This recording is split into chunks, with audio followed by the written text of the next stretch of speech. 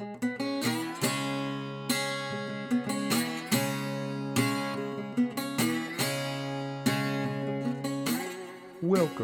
to Critical Condition, America at a Crossroads, with your host, David Tatman.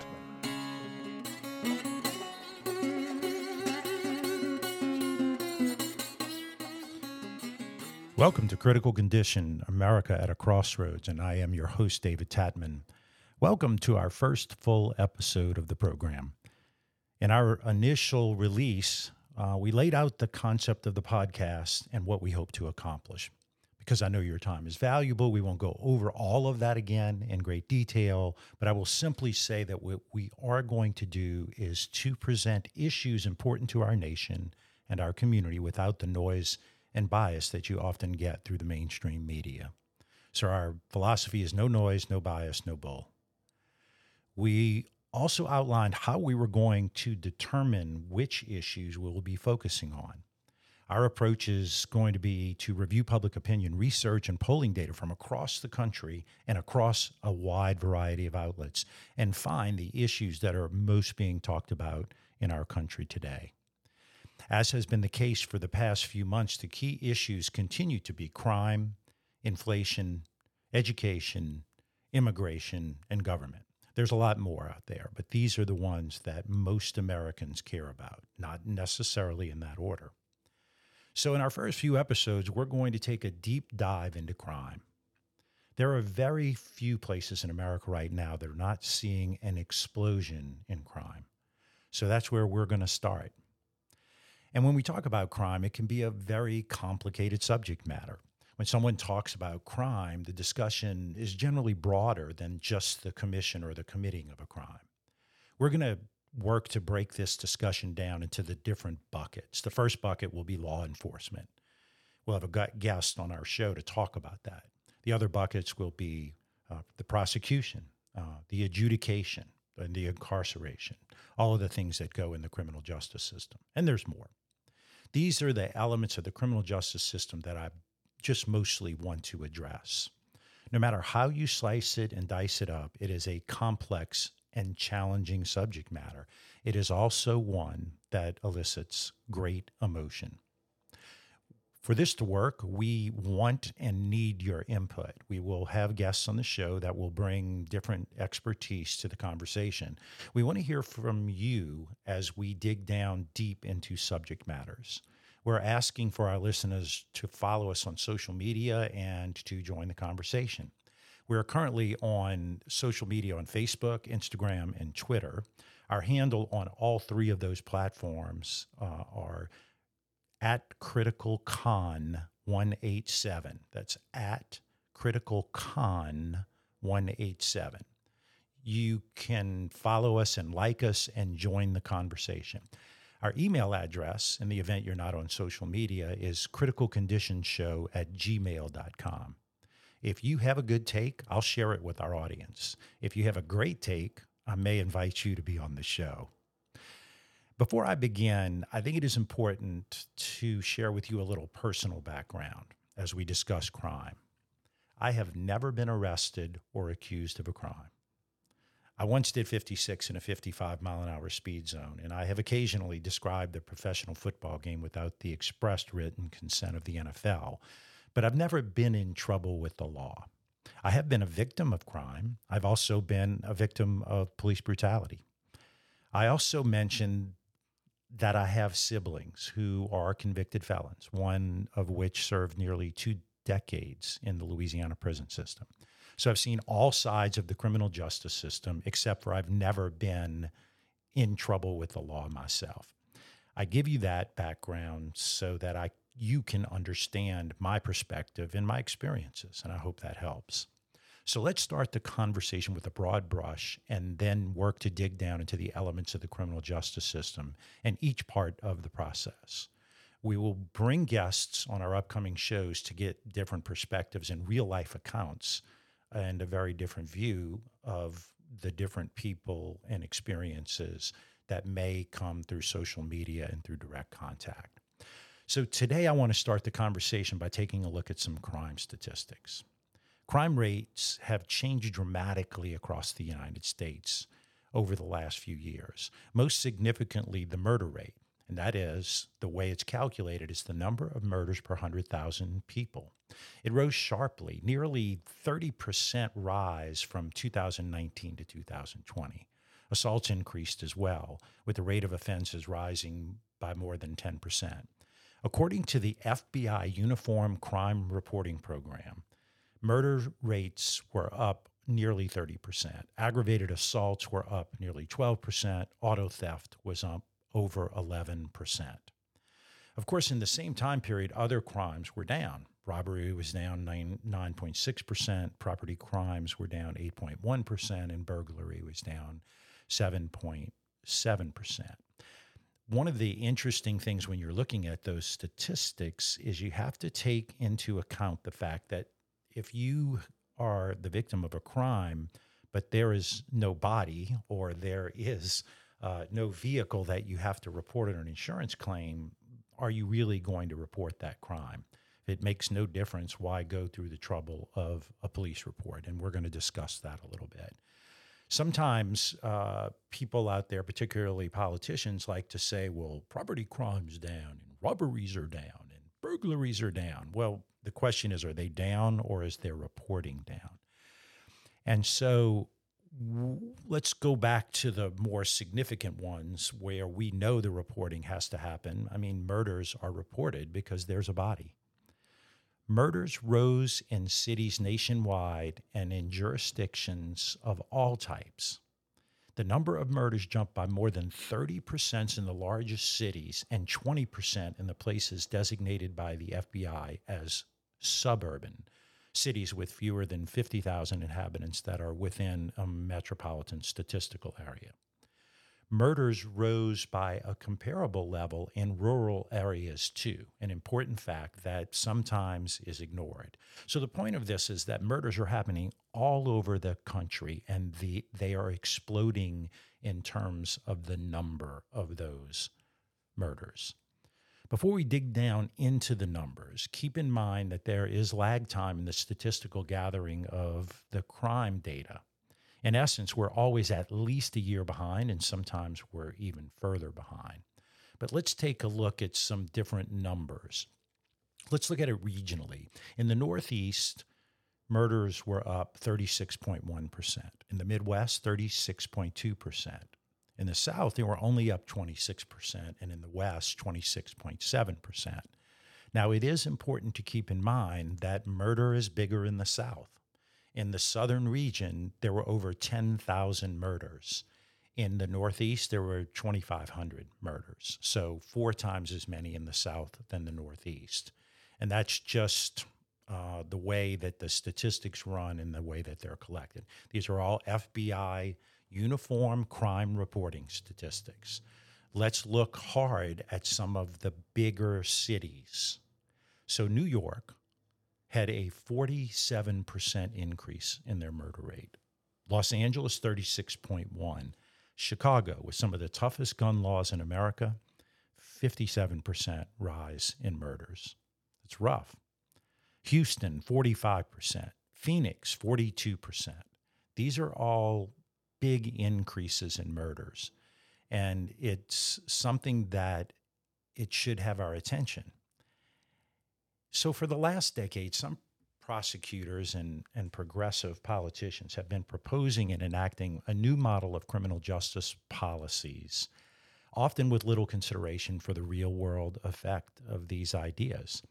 And now, finally, enough time has passed since those murder rate numbers that I just gave you have been accumulated. The evidence-based assessment of how these policies have played out in the real world are not good. So let's go through some of the model or some of the elements of the model that has been put forth as ways to reduce crime. Gun buybacks. There's a theory that in big cities, gun buyback programs will reduce violent crime that is spiking in America's urban centers. However, comprehensive research shows no evidence that such programs work. Philadelphia, upon the completion of a 3-year gun buyback program that yielded over 1,000 firearms, it didn't bring one firearm in that was linked to any violent crime during the course of that program. In the same time period, where they were doing this buyback program in Philadelphia set all new all-time records for homicides. So gun buyback programs, just something to talk about. Violence interrupters. Another theory is based on the use of what's called violence interrupters. These are like former gang members and convicts who mediate disputes on the streets. And some people see it as a serious weapon against crime. But cities such as Baltimore, Indianapolis, and Philadelphia, they've staked a lot on this idea, and the results have not been encouraging. Multiple violence interrupters have been murdered in Baltimore. In Indianapolis, the former convict in charge of the training of the violence interrupters program was arrested for threatening a woman and had to be fired. And in Philadelphia, a violence interrupter shot 3 people in a bar while he was working his anti-violence job. The studies show that this is just not working. And the reality of it is it might actually be adding fuel to the fire for violent crime. Another element of some ways that some of the larger cities have addressed crime is decarceration, right? Policy groups like Prison Policy Initiative and with the support of legal academics have said mass incarceration in the United States for decades is a problem. And that the United States could free thousands of prisoners, even violent criminals, without affecting public safety. For their argument to make any sense, they'd have to push for the release of all criminals, including violent criminals. Because as even leading decarceration advocate John Faith concedes, the vast majority of criminals that are incarcerated for violent crimes. The decarceration advocates largely have seen their wishes granted. According to the Pew Research Center, by 2019, incarceration rates in America had fallen to the same levels as 1995. Then reduced even further during COVID-19 because jails couldn't take them, prisons couldn't process them. And you say to yourself, so how's that working out? We're decarcerated. Well, the United States saw its biggest single-year rise in homicides in 2020. And the murder rates continue to rise through 2021 and into 2022. Homicides in many cities reach levels of unseen since the 1990s, when incarceration rates were as low as they are now.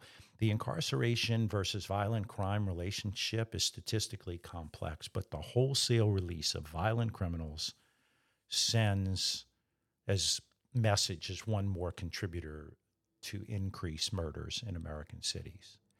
And then, of course, we're dealing with deprosecution. You take Jason Williams in New Orleans, Alvin Bragg in Manhattan, George Gascon in Los Angeles, Larry Krasner in Philadelphia.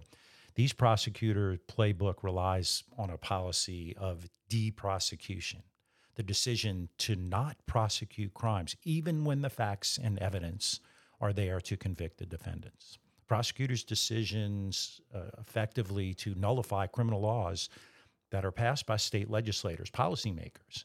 It's been disastrous on violent crime in big cities.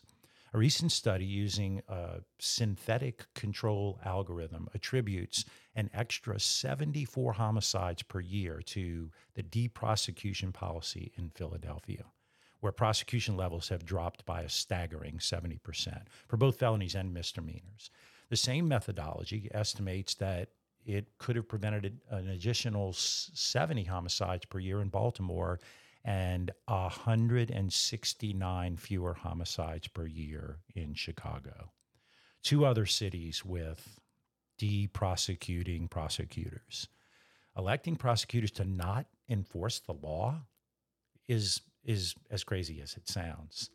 And then we won't even go into the defund the police thing very deeply, because from the members of the squad to other people across the United States, the political movement to defund the police has been an absolute disaster. Seattle tested this theory out in 2020 when it declared a section of their city a police-free zone.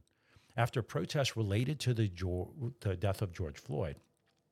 A sophisticated analysis by professors Eric Pisa and Nathan Connolly determined that the lack of police led to not only an increase in violent crime in the police-free zone, an unsurprising result, but also the spillover effect of crime in the surrounding areas of Seattle.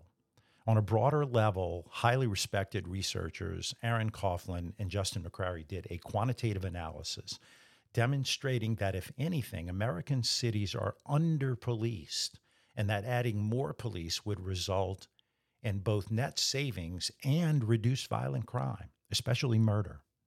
In raw statistical terms, adding 10 more police officers to a department prevents one homicide per year in that jurisdiction. A strong case can be made, in fact, that it can be guaranteed that we're under-policed. I mean, when you look at developed nations, the U.S. is, on a per capita basis, severely under-policed. Fortunately for us, the defund the police movement appears to have run its course, and as residents see dreadful results and politicians scramble to adjust. The biggest issue is who wants to be a police officer now, right?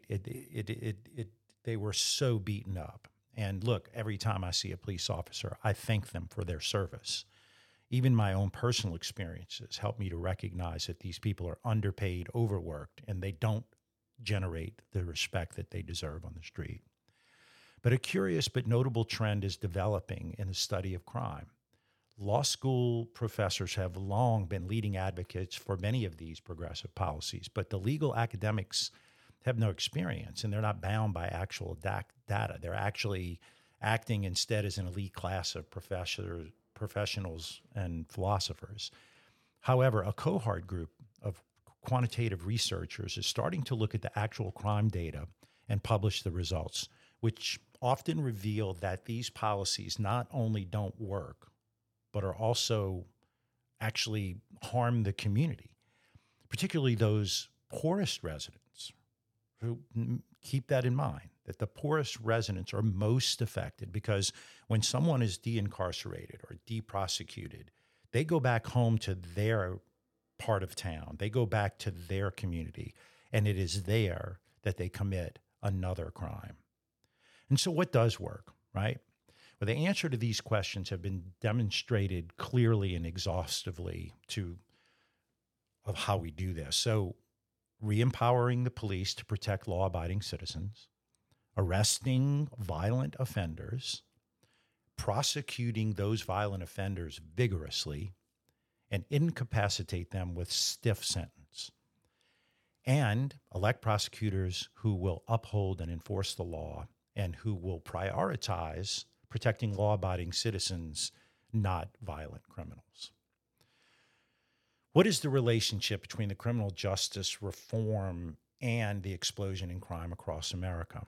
What other factors are at play, like the impact of COVID-19, the impact of the economy, the hostile nature of politics across our country?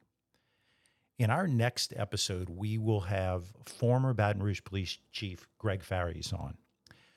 Greg will share with us his perspective on our current crime wave, particularly right here in Baton Rouge and in Louisiana, but we're going to get him to weigh in nationally. And what are the causes of the explosion in crime and what we might be able to do about it? So that's in our next episode. Tune in. Greg Farries, former Baton Rouge Police Chief, longtime law enforcement official, great guy, dedicated his life to law enforcement, continues to train officers, and he is going to be our first expert guest in our crime dive.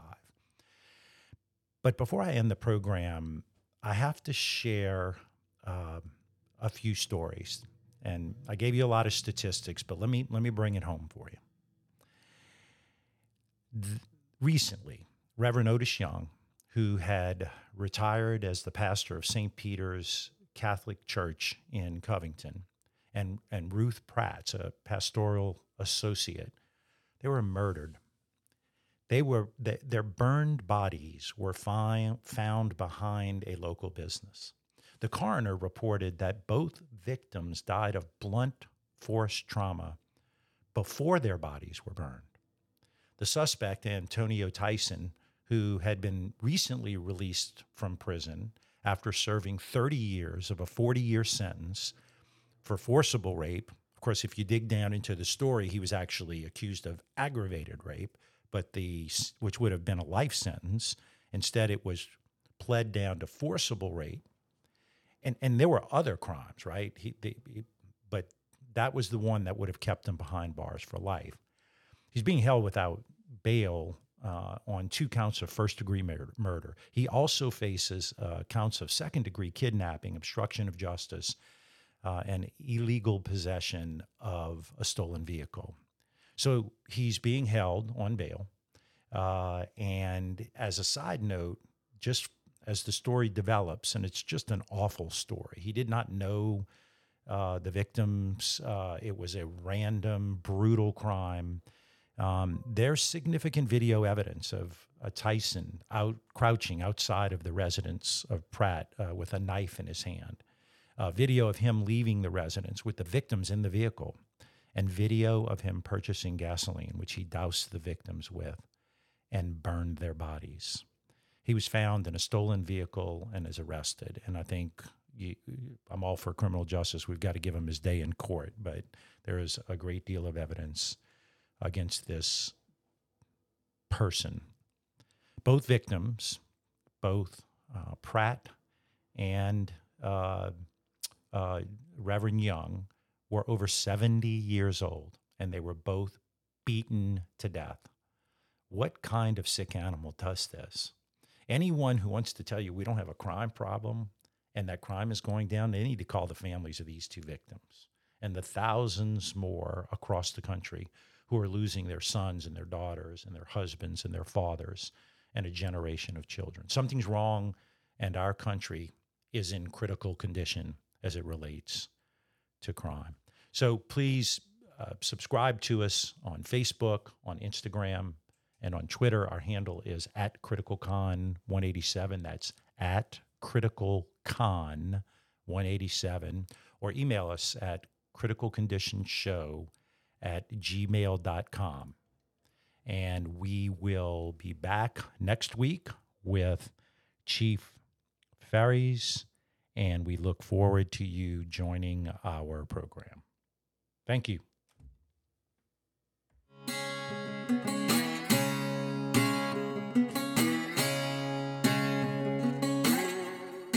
Critical Condition, America at a Crossroads is an off-script production.